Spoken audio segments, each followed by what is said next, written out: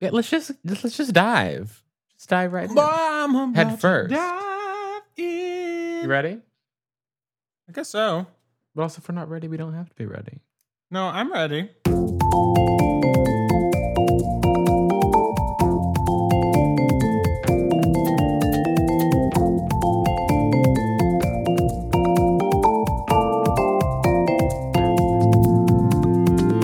Hello. Welcome back to We Love That. I'm Kenyon. And I'm Jerome, and this week, you guessed it, we're checking into the White Lotus. Or are we? I would love to check out, but at least we will be checking it out. Stay tuned.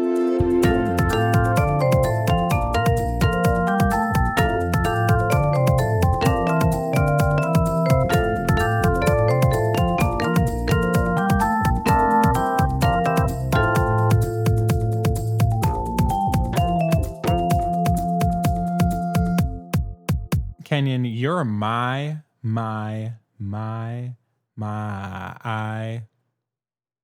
love it. I was like, where's this headed? And it was to a bad place. It was to a very dark place, actually. You know, I did something bad. Uh, Why did it feel so good? All those my's made me think of My by My. Right. And I every night with you. Where did she go? Troy? Yeah. I think she's still around. I mean, yeah, but like, where did she go? Oh, you mean you're not feeling the fantasy no more? I just expected to have felt more at this point in time. But, you know, maybe those are just my unrealistic expectations for people to continue do you feel like producing you're- on my behalf. Do you feel like you're keeping up? Yeah, I heard something. I think the last thing I heard was Take Yourself Home. It came out like sometime last year. I don't know what that is. It's like kind of cute. Oh, I've heard of it. I haven't heard the song. Take yourself home. You know, he's whispering. It's, you know, classic. He loves a little whisper. And so does everyone. Billie Eilish. These days? I mean, it's the thing to do. Did you listen to the Billie Eilish album? I haven't. Okay. Well, maybe if you listen to it, then we'll talk about it. Okay. But I don't think you would like it. I mean, it's not bad. It's just like, well, I honestly thought the same thing did you listen to the new Lorde album? No. I think that it's not that the music is bad. It's just like, to me, well, I just feel like it all sounds the same. And it's not that it's bad. It's just like, I don't need to listen to this. With the Billie Eilish, I did feel like the couple of songs that didn't sound the same had already been released like months and months and months ago. Mhm. So like, you know, it wasn't giving me a lot. Word. Yeah, I very much feel similarly, as in, I just don't think it's what I want to be listening to. So like, Yeah. why? Not that it's good or bad or anything. It's just like, oh, I think I'm just looking for different things right now. So Yeah. I think I'll make space for that and keep moving. Yeah. The Lord of it all, some of Lord's music hits. And this just like is not what, you know, like Greenlight is like, wait a second. Wait a second. Because that song is good. It's crazy. Word. And that's just not what she brought to the table. And more power to her. Yeah. It's her prerogative. And also, I might not listen to it. And more power to you. Power. Have you been listening to anything good? Oh, hi. Welcome. Hi. Oh, yeah. This is a podcast. Thanks. Have you listened to anything good recently? Boop, boop, boop, boop, boop, boop. Let's pull it up. Let's see. Oh, okay. There is one song Okay. that's new and fun and funky fresh. Most of the other stuff I've been listening to is like just discovering all the lovely music that has been released before this present moment. Okay. But this producer out of the UK, Maths Time Joy, Ooh. teamed up with, remember Third Story? Yeah, they it was 3 people. Yes. And they would sing with tight harmonies and maybe play the guitar? Exactly that. Okay, yeah. So I know exactly what we're talking about. the one of the singers from Third Story, Rich, who's not the other two singers from Third Story. So I see. that should help you eliminate. And what were the other ones' names? Mm-hmm. Okay. So we're talking about Brandon. Oh my gosh. Why would you do this to me? No. We know what their names are. Their names are Alex and Samantha. So we're not talking about either of them. We're talking about Rich. I can't believe this to me. But yes, Rich, he did this EP with Math's Time Joy, and there's one track off of it, Move, that is really doing it for me. It's really doing love it that. for me. It's like simplicity, sparing production. And I said, that's what I need. Thank you for providing space. That's what you need. I love that. Yeah. Check it out. What are you up to? What are you listening to? I genuinely, this is not me simping for my friends, though I am always simping for my friends, but I have just been listening to music that my friends have released. That's like songs incredible. from Daphne's album, songs from Sophia's EP, like Shamla's new music. Like that's literally that and Deja Vu by Olivia Rodrigo are the songs that I've been listening to. I cannot believe. That's incredible. Yeah. You know, we didn't do we haven't done a songs of the summer episode.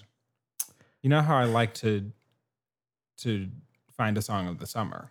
Absolutely. It's famously what our very first unreleased episode was. It really, wow, taking us all the way back to the top. This summer has just been, I think, difficult for that particular. Yeah. I mean, I still feel like we could do it. I just feel like it would be songs that like we could do the songs that like have been big, which I feel would be like tangentially exciting for me and not exciting for you. Accurate. Or we could do the songs that have been big for us, which I just feel there hasn't been any overlap. Maybe that would be surprising.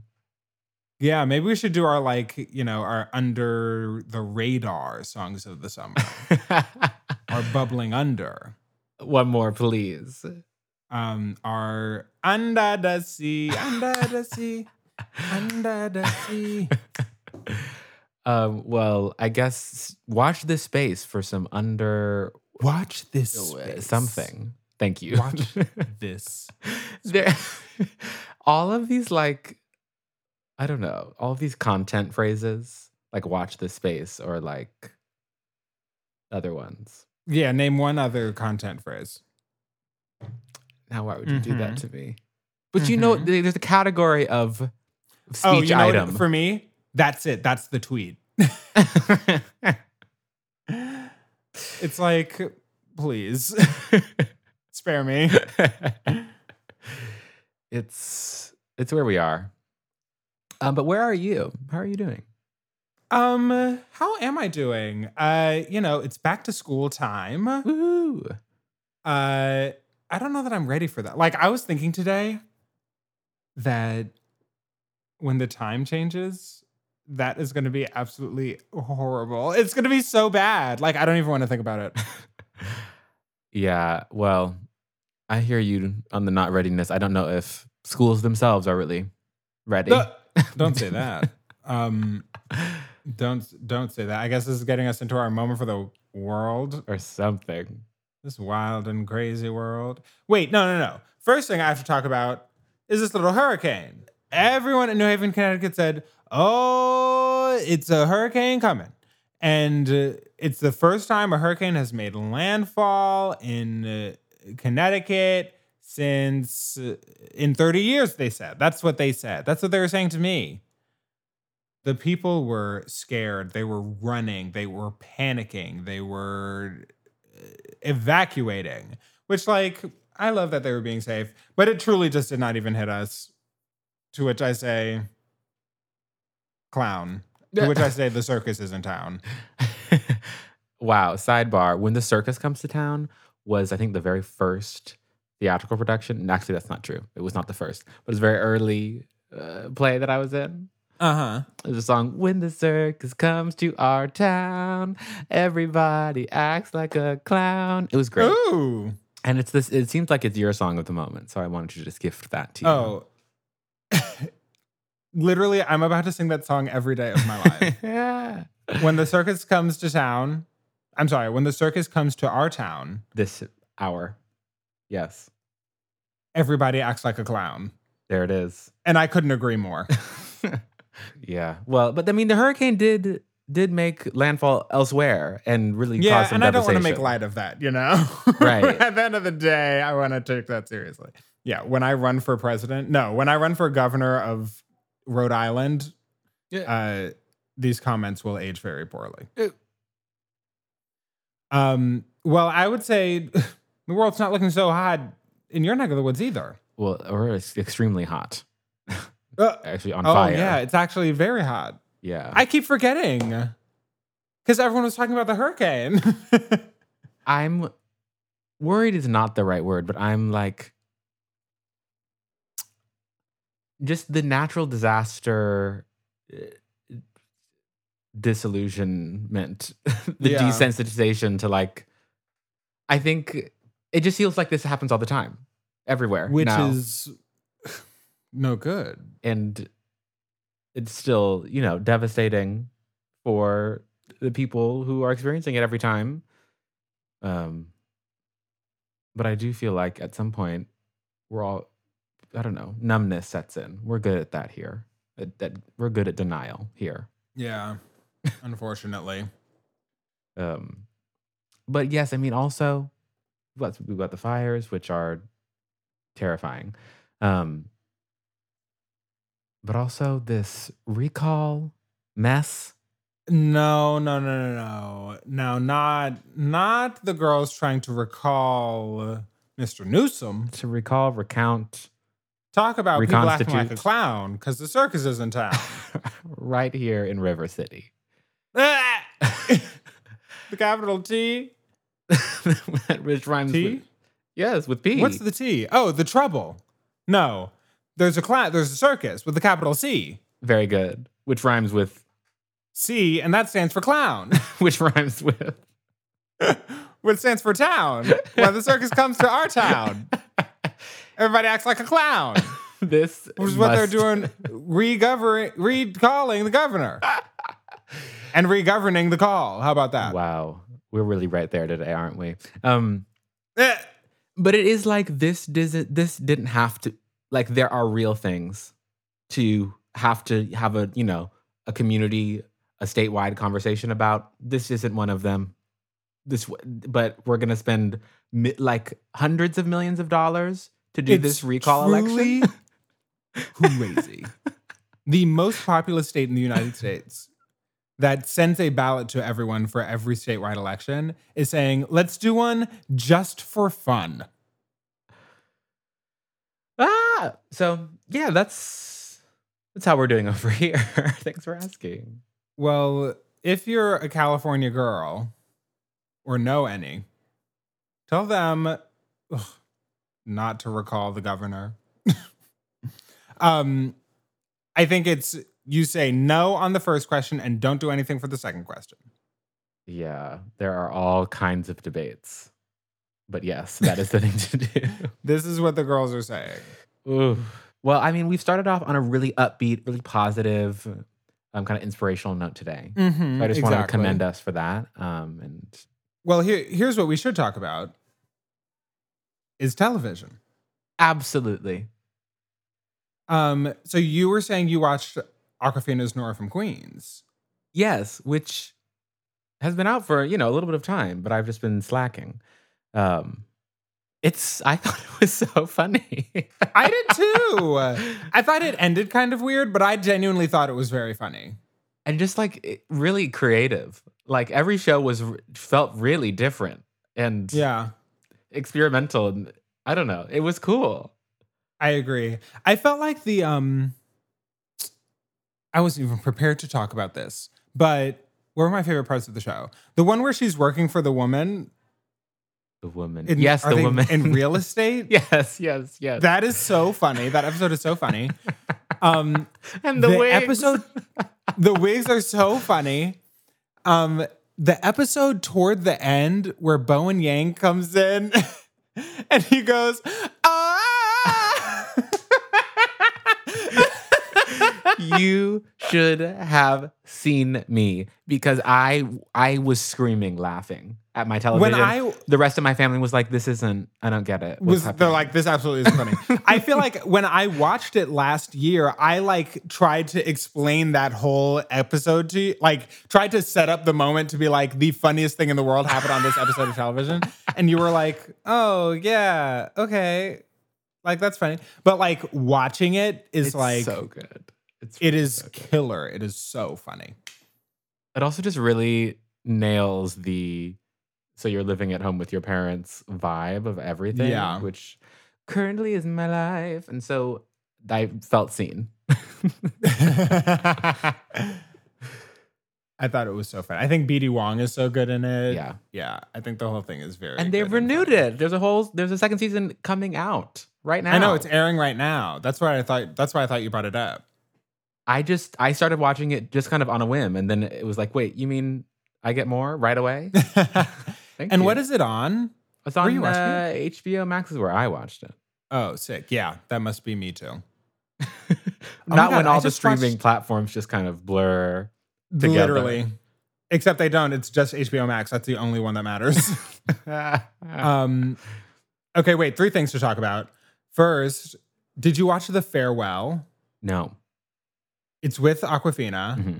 Oh, wait. No, yes, I did. What am I talking about? Yes, I did. So you're a liar. You got me.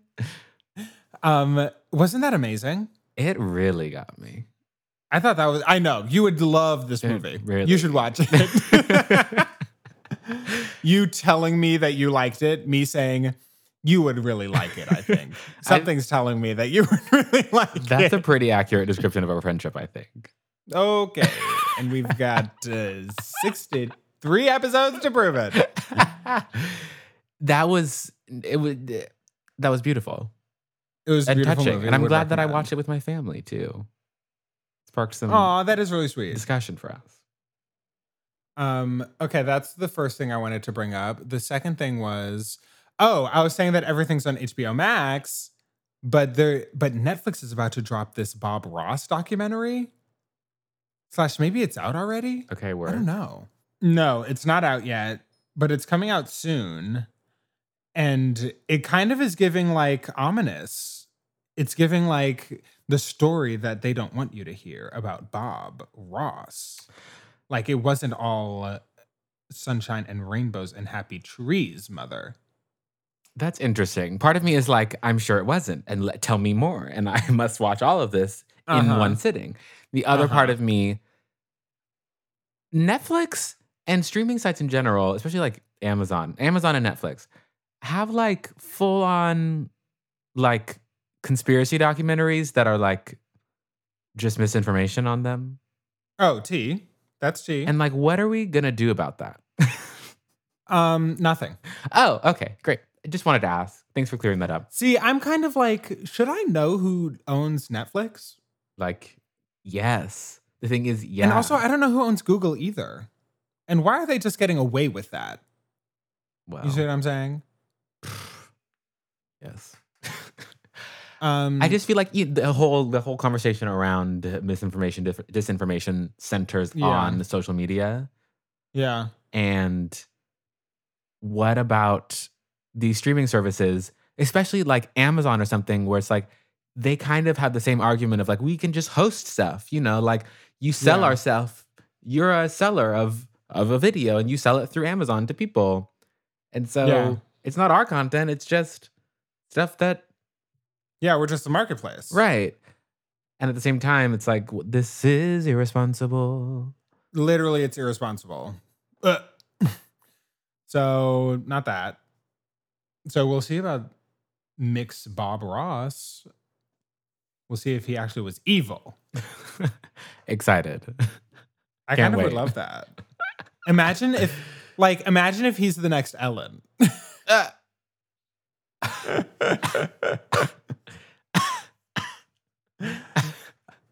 I am passing away. Okay. Third thing I was going to say Here it is. that I just watched this Woodstock 99 documentary on HBO. Have you seen this? I have seen the previews, and it looked a little bit too much for me to handle. Oh, it's giving crazy. It's giving, it's all too much. It's giving like white men right. must be stopped. And instead they're enabled. Which, honestly, that's the topic of this whole show today. For me. I guess you're right. It is. But I was thinking as I was watching it, so they talk about the original Woodstock. Did you know that people died at Woodstock? Yes, but also no. As in, yes, I did know this, but I have no framework for that knowledge. I just know that is the thing that happened. I didn't know that at all. And so part of it is like the cultural memory of Woodstock is very selective and which like is reminding me of us talking about that in comparison to Harlem Cultural Festival. Right. But that it's just like a very selective memory of what that was. And then Woodstock 99 just is this like perversion of that. It's like crazy. I remember from the previews, like people were rolling around in like feces. Yes. Okay. I didn't want to say it and then like be wrong, but Kenyon, yes. Because it sounds wrong. Because it is wrong. Because it is wrong. It is wrong, is what it is. It's wrong. Oh, no. So, I don't know that I would recommend watching it. Okay. No, I would. Like, it was good. It was good. And it didn't feel like I didn't like something like, remember when everyone watched Tiger King? Yes. Not I. And it was like, you didn't? No. Oh, thank God. It's like watching Tiger King felt like, oh, I really wish I hadn't watched that. Like, that's how I felt. Yeah. Watching this one was like tough to watch in many moments, but like, it was like, I did feel like I learned something about white people. I will say that it addresses like a lot of like sexual assault allegations. That not allegations, I guess is what they call it. But it addresses a lot of sexual assault that occurred at Woodstock 99. Which is giving, well, there's nothing else I can say. Well, I feel like what you did say really provided an interesting segue to talk about what we're talking about today. Which is yet another show on HBO Max. When are we getting paid? Don't even start with me. Giving them all this free promo. I know. But you talked about streaming. You talked about selective memory of whiteness. You talked about so many things just now, and I think we'll continue talking about those things, maybe. With The White Lotus, the name on really everybody's lips right now. It's getting 5 stars reviews, just every which aware. Okay, so spoilers for The White Lotus. Oh, yes. Because we've watched the whole thing. It's all on HBO Max. It's 6 episodes. Watch The White Lotus. Okay, great. Where to start? Let's start at the very beginning. That's a pretty good place. Actually, yeah, I love that place. Have you been to the beginning before? Please cut me off, Tommy. Okay. Overall arc of the show. First 4 episodes for me are giving. It's growing more and more and more unhinged. When I was telling you to watch it, it was after I'd watched the first 4 episodes. The final 2 hadn't come out yet. And I was like, oh, like, I'm watching this show, like, I'm really enjoying it. It's very unhinged, like, it's very ridiculous. But I was like, I don't know if you should watch it because like, if things continue to get unhinged at the same rate in each episode, I was like, I don't know what this season is about to end with. Like, right. I simply can't recommend that you dive in because what if it all goes in truly an unhinged way? But then in episode 5 turned me out. I thought episode 5 was amazing, fantastic, everything. It was giving me everything that I needed. But then I did not like the finale. Work. Why didn't you? What did it set up for you? What taste did it leave in your mouth? I want your experience. So I like that it is, and there's been all this talk of online of like, is it actually a satire of whiteness? Is it actually a critique or blah, blah, blah, whatever? I don't really care about that. Like, I thought that Work. Well, I kind of do, and I guess we'll come back to that. I just thought that it was like, these caricatures were so funny and so uncomfortable, but also like real. Like Yeah. all of these people are extremely real people. And so I liked that. I thought the things that they were saying were so funny. When first of all, when the guy when Shane is flirting with the two girls in front of his wife, is giving literally finish him. But then when they say we have stylists who pick our clothes and book stylists who pick our books, that was so funny. That was so funny. I really laughed out loud so many times. Yeah. But I don't know if it was like the cathartic, like hearty, belly laughter, or the like, oh my gosh, can you believe that we are this there way? were many moments of like, I cannot believe that this is happening on the screen in front of me. When the dad is talking about, well, almost any moment that the dad is talking. Truly.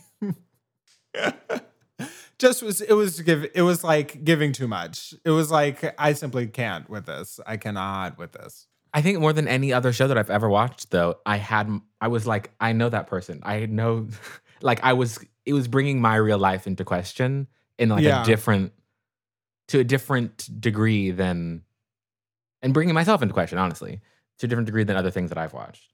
But I definitely felt like it left a lot to be desired. Like, okay, so here's my thing. In the beginning, it's like, okay, it's giving unhinged, ridiculous, too much, in a way that like I was enjoying watching, like in a like almost like a car wreck of a show. But not that it was bad, just in like car wreck of characters, right? Like the deep satire, morbid curiosity, right? Of it all. But then the thing about episode 5 is that I felt like episode 5 was when it all flipped, as in all the ways that like the characters, like these ultra privileged white characters had fucked up, that everything had like flipped around such that the consequences of their fuck ups were other people and the benefactors were themselves, right? So like the fact that like it is that the dad so angers the mom, or just like makes her so upset, Connie Britton so upset that she like goes back she doesn't go on the boat, she goes back, and that is the only reason that she the guy gets caught, Kai, Kai gets caught.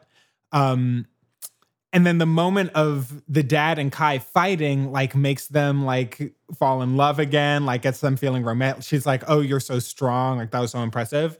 Like, just the way that like flipped around. Like, when the thing that made that happen was that the dad was totally like disrespecting Connie Britton and like spilling her shit in front of their kid. Like, but then somehow that all gets flipped around such that they're like having this lovely romantic night. Yeah. And I mean, I think that happens with every character. I mean, the characters that are major characters are these rich white people who go on vacation to Hawaii, and this tracks the ups and downs of their vacation. And even though someone at the end of it ends up dead, like, it feels like in some ways it like their character arcs within the story feels like it's like everyone ends on a kind of an up note. It's like, you know, Yeah. this couple who just got married, who Shane, who's the husband, is truly a man baby. Like their marriage, even though at points it's like this is not going to last, somehow they stay together at the end. Well, I It's will say somehow like it's like, what is happening? I was listening to someone who was like, it's actually not surprising that Rachel stays with Shane because she had just married him 2 weeks before. It's like she's just following up on the same decision she had already made.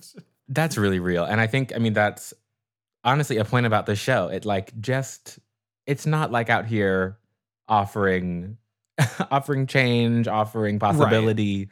It's kind of holding up a funny mirror to some problems and being like, that's wild.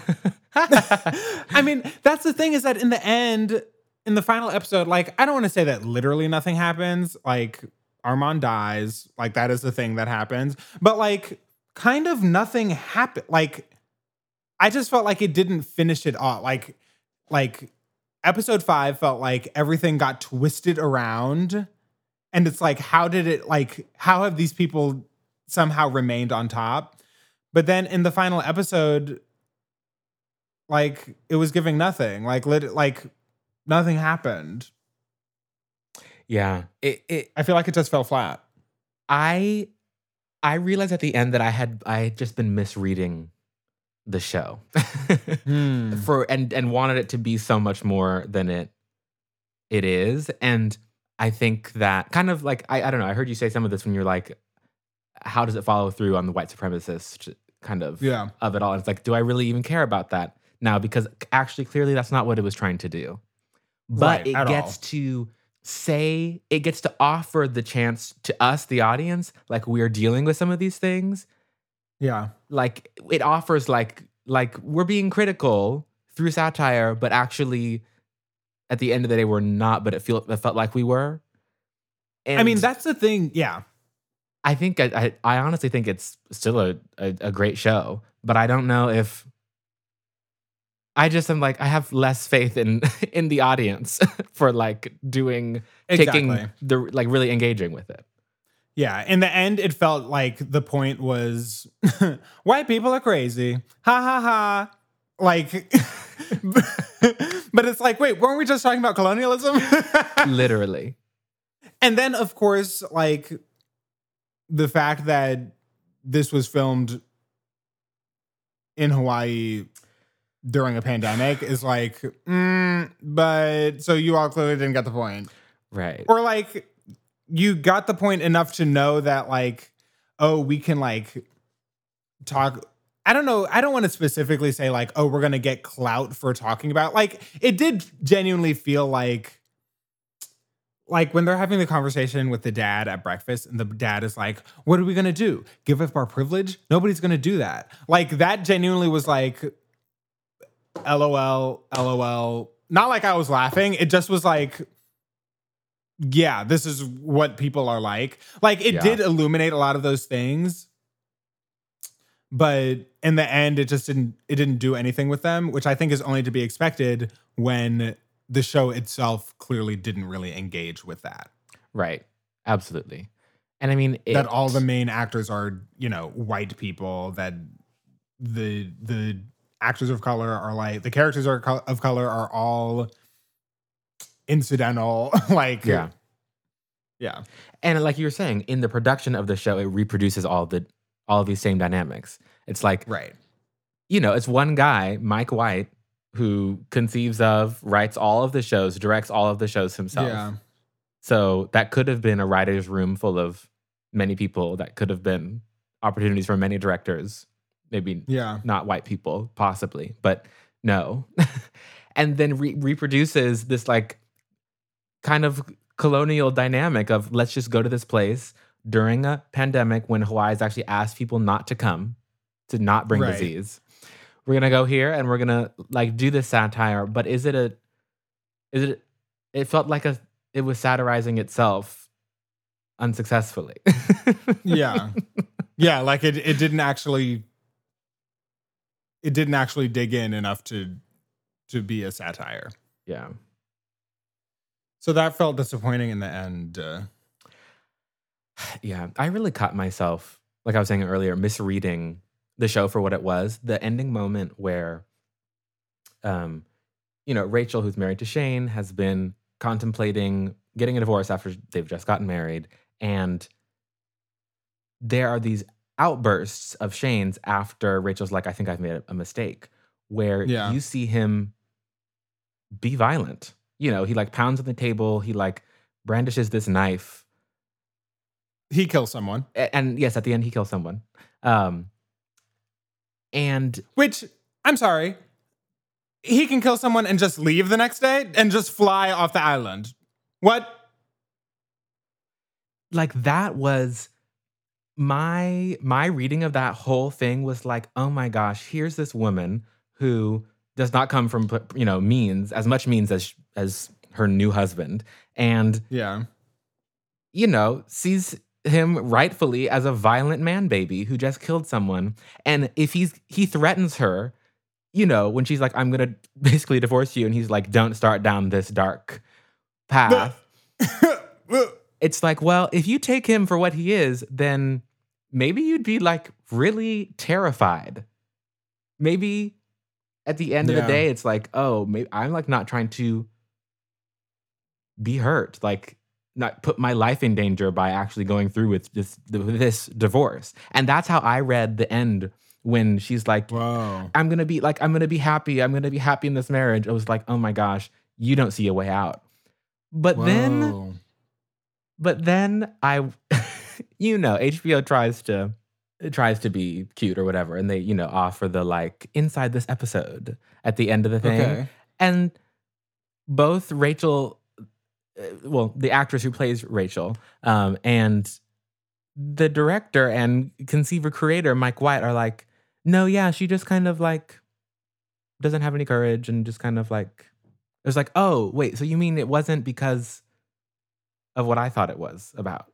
You mean, it just felt like I was putting so much more like not good faith, but like, I was like, oh, you're engaging, but they weren't. But they made me think that they were, which is like, that feels like the trick of whiteness right now. Of like, we're gonna, make this a holiday and rename the street. And actually, we want you to give up your privilege. We want you to get some other writers in the room. We want you to just tell a different story. And you'll do anything but that. You'll do anything but what was actually asked of you. Yeah.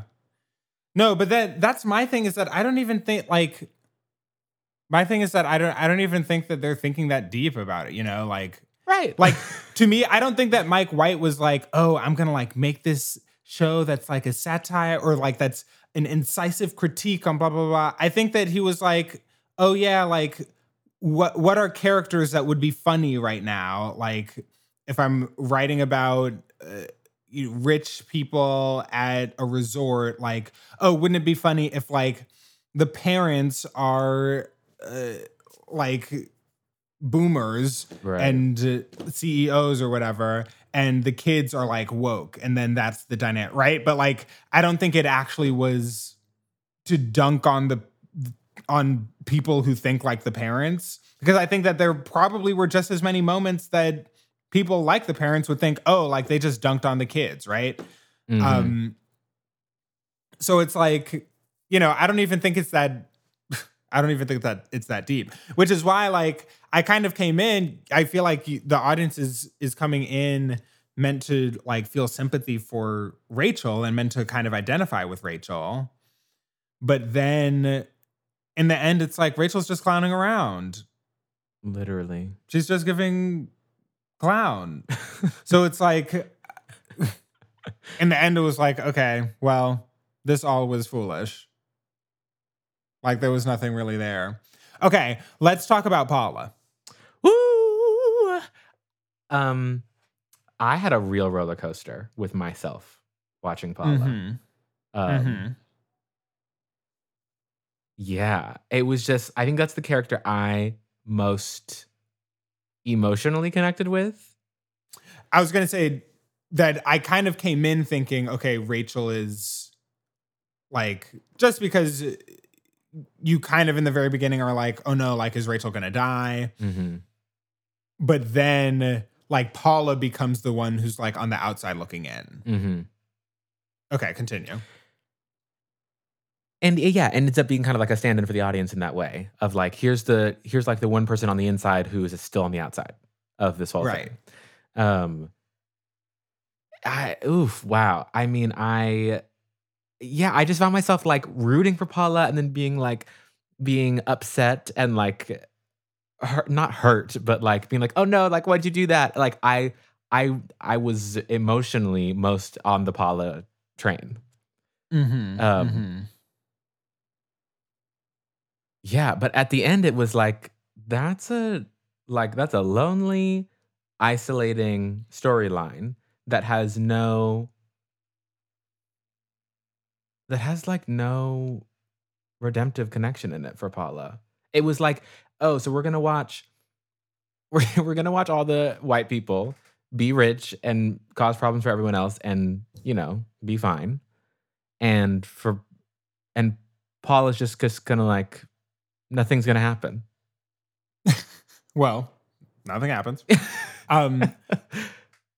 The thing that I like about Paula is that it does make me think about like, well, it's giving theory and praxis, right? It's like, okay, you can sit here and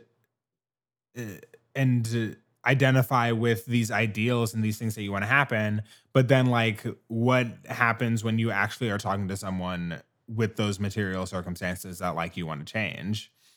And I think that like we get to see through Paula and Olivia the two different like reactions to that, right? That like that Olivia talks a big game, but never really follows through in any way. Right. Which I think is prefaced by like the backstory of her like stealing guys from Paula or whatever. Like, and just that like, she has this brown friend, like this very racially ambiguous friend that she like brings along on her family vacation. Whereas Paula is like the one who actually tries to do something and is flopping around. Truly. Yeah, and when Paula and Olivia get into the fight and Olivia goes into her mom's room and hugs her mom. I'm so glad you brought this up, yes. It's like, well, because you can say whatever you want, but like, this is where you have allied yourself, right? Like, you can say whatever you want, but you're here in Hawaii on your mother's money. And you can say whatever you want about how she made the money, and you can say whatever you want about like being in Hawaii or whatever, but like, here you are. Absolutely. Like, you're doing it. Then, I mean, Paula is like, oh, she says to Kai, like, oh, like, those are her people. Like, I can't trust her. Like, those are her people. When in the end, it's like, Paula, you're sitting there at dinner talking about, ooh, like, I can't believe that they have to those Hawaiian people have to dance for the white people. It's like, Miss Thing, they're dancing for you too. Here you are. Like, it's like at the end of the day, those are the people that you're allied with. Yeah. There's that moment of the hug between Olivia and her mom. There's like a parallel moment after that when Olivia tries to comfort Paula. Yeah. And it just made it so hollow to have seen Olivia like run to her mom for comfort and then to turn and hug Paula, who's not hugging her back. And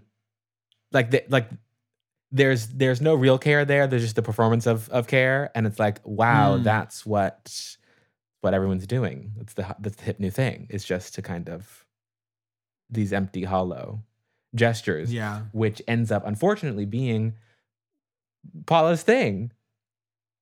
Is this also kind of empty gesture to Kai of like, I'm going to help you get this money back so you can, live more comfortably. And that doesn't happen. And I found myself like starting to get angry at Paula, but then I was like, no, she was written this way. You know, by people who like the only options presented in the storyline are like either, you know, you interact with this system of privilege and you die. That's, you know, our dead body at the end. Or you run away. That's the son who, you know, hops on the boat and travels off into the sunset, being literally dead weight. Yeah. Literally. Or you're Paula, and it's like you have to make unbelievable compromises that just like make everything gestural and not actually substantial. Make all your actions. It's like there was no offer of hope, of possibility, of anything different than what is. It was just like a really ugly mirror to look into that now a bunch of people on social media are like, this is so insightful. Well, my thing with Paula, I think I am a little critical of Paula, but only insofar as like being critical of myself, right? Like as a Black person who like inhabits all of these very privileged white spaces and loves to talk about like, oh, like tear it down, tear it down, tear it down. But it's like, what am I doing about that? Right. Benefiting. So I think there is like, I don't know. I did find myself being like, Paula, flop. Like, Paula, you are like, when you're thinking about engaging in this way, like, it is all well and good for you to say and to recommend and to do whatever. But like, look at what you've done.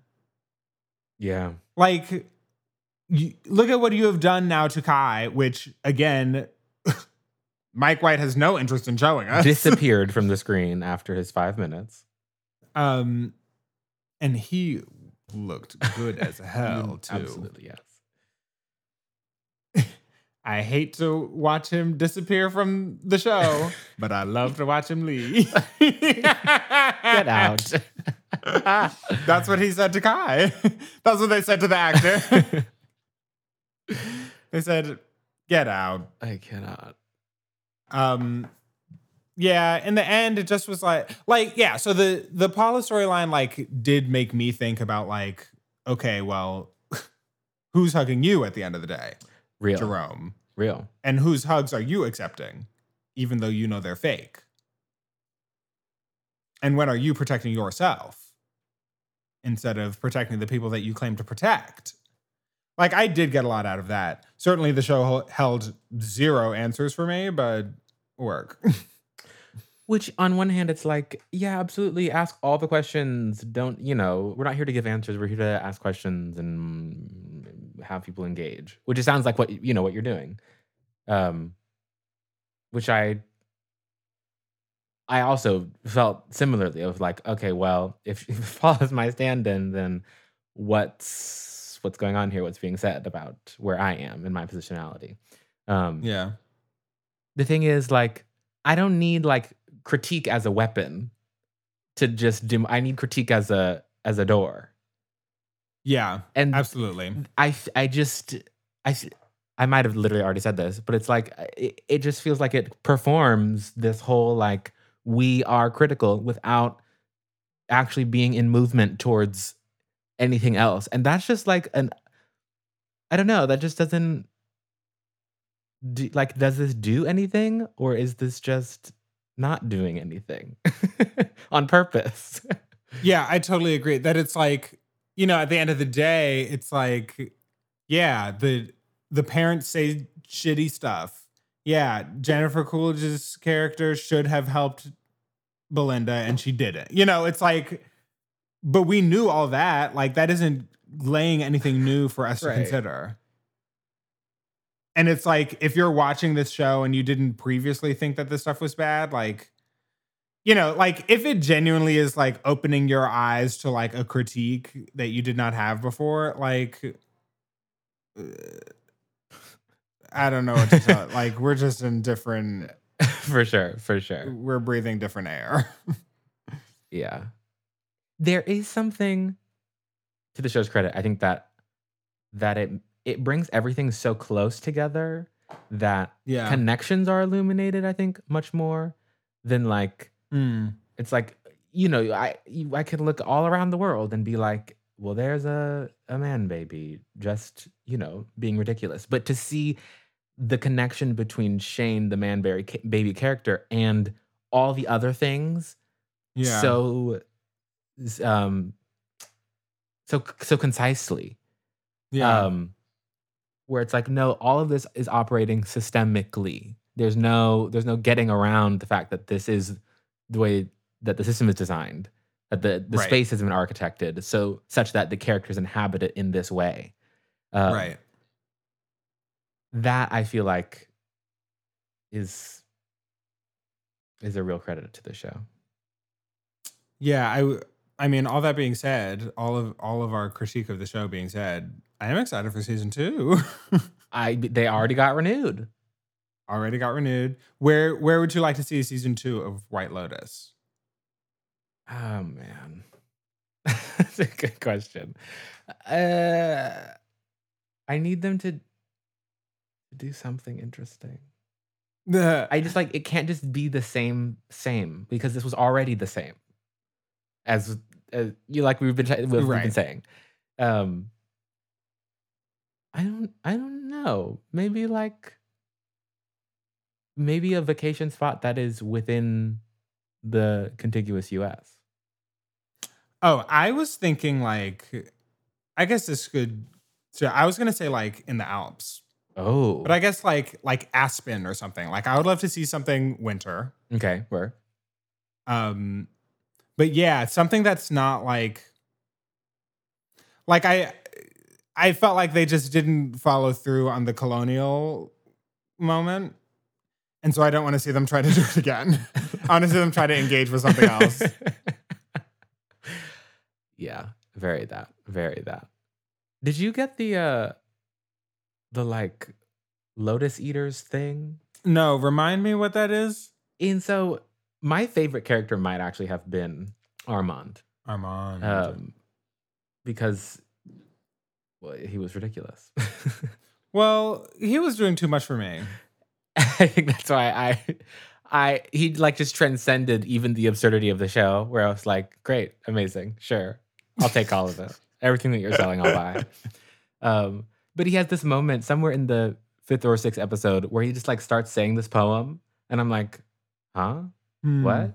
But apparently it's a poem about lotus eaters, and it's a whole there's a whole White Lotus conceit going on that just flew over my head. Oh, no, I think I'm vaguely remembering this. I think this is episode 5. And I think that's giving the thing that I was talking about, which is like, that the people who are doing the damage are the ones reaping the benefit. Who would you want to see in the cast of the next season? All new characters. I want to see in the cast of the next season of The White Lotus.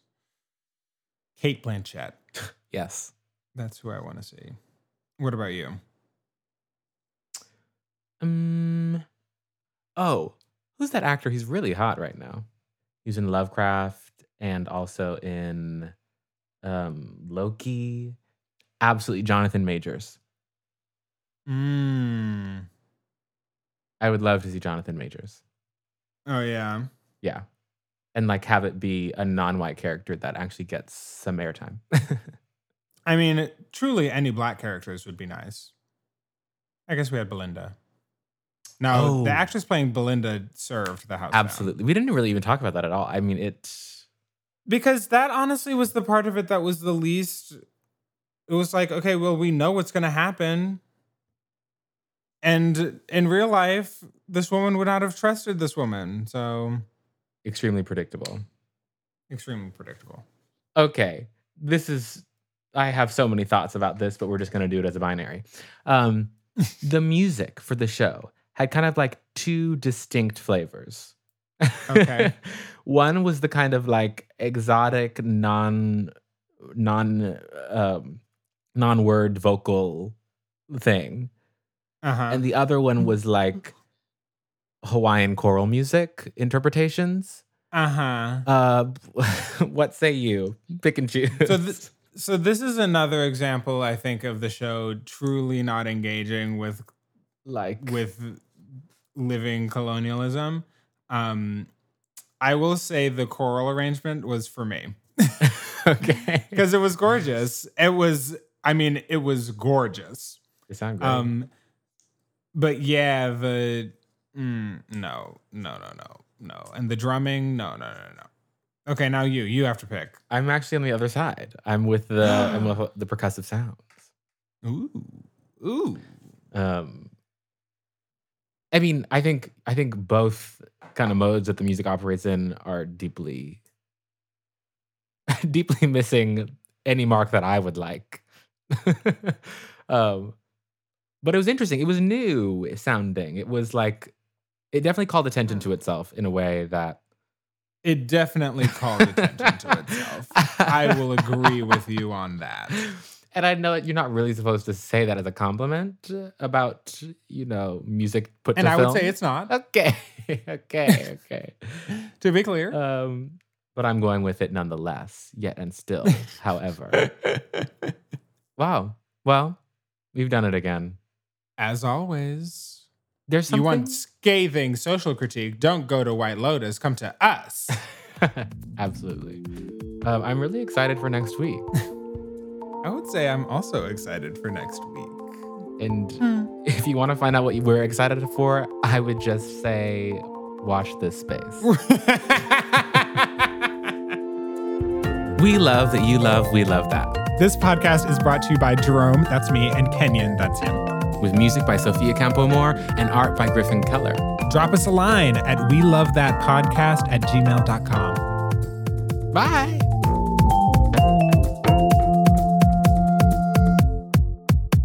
That was great.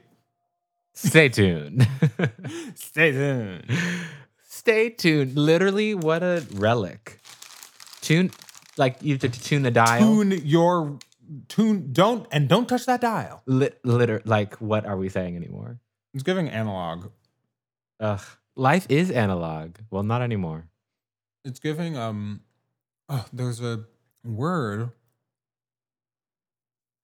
It's giving skeuomorphism. 10 points to Gryffindor.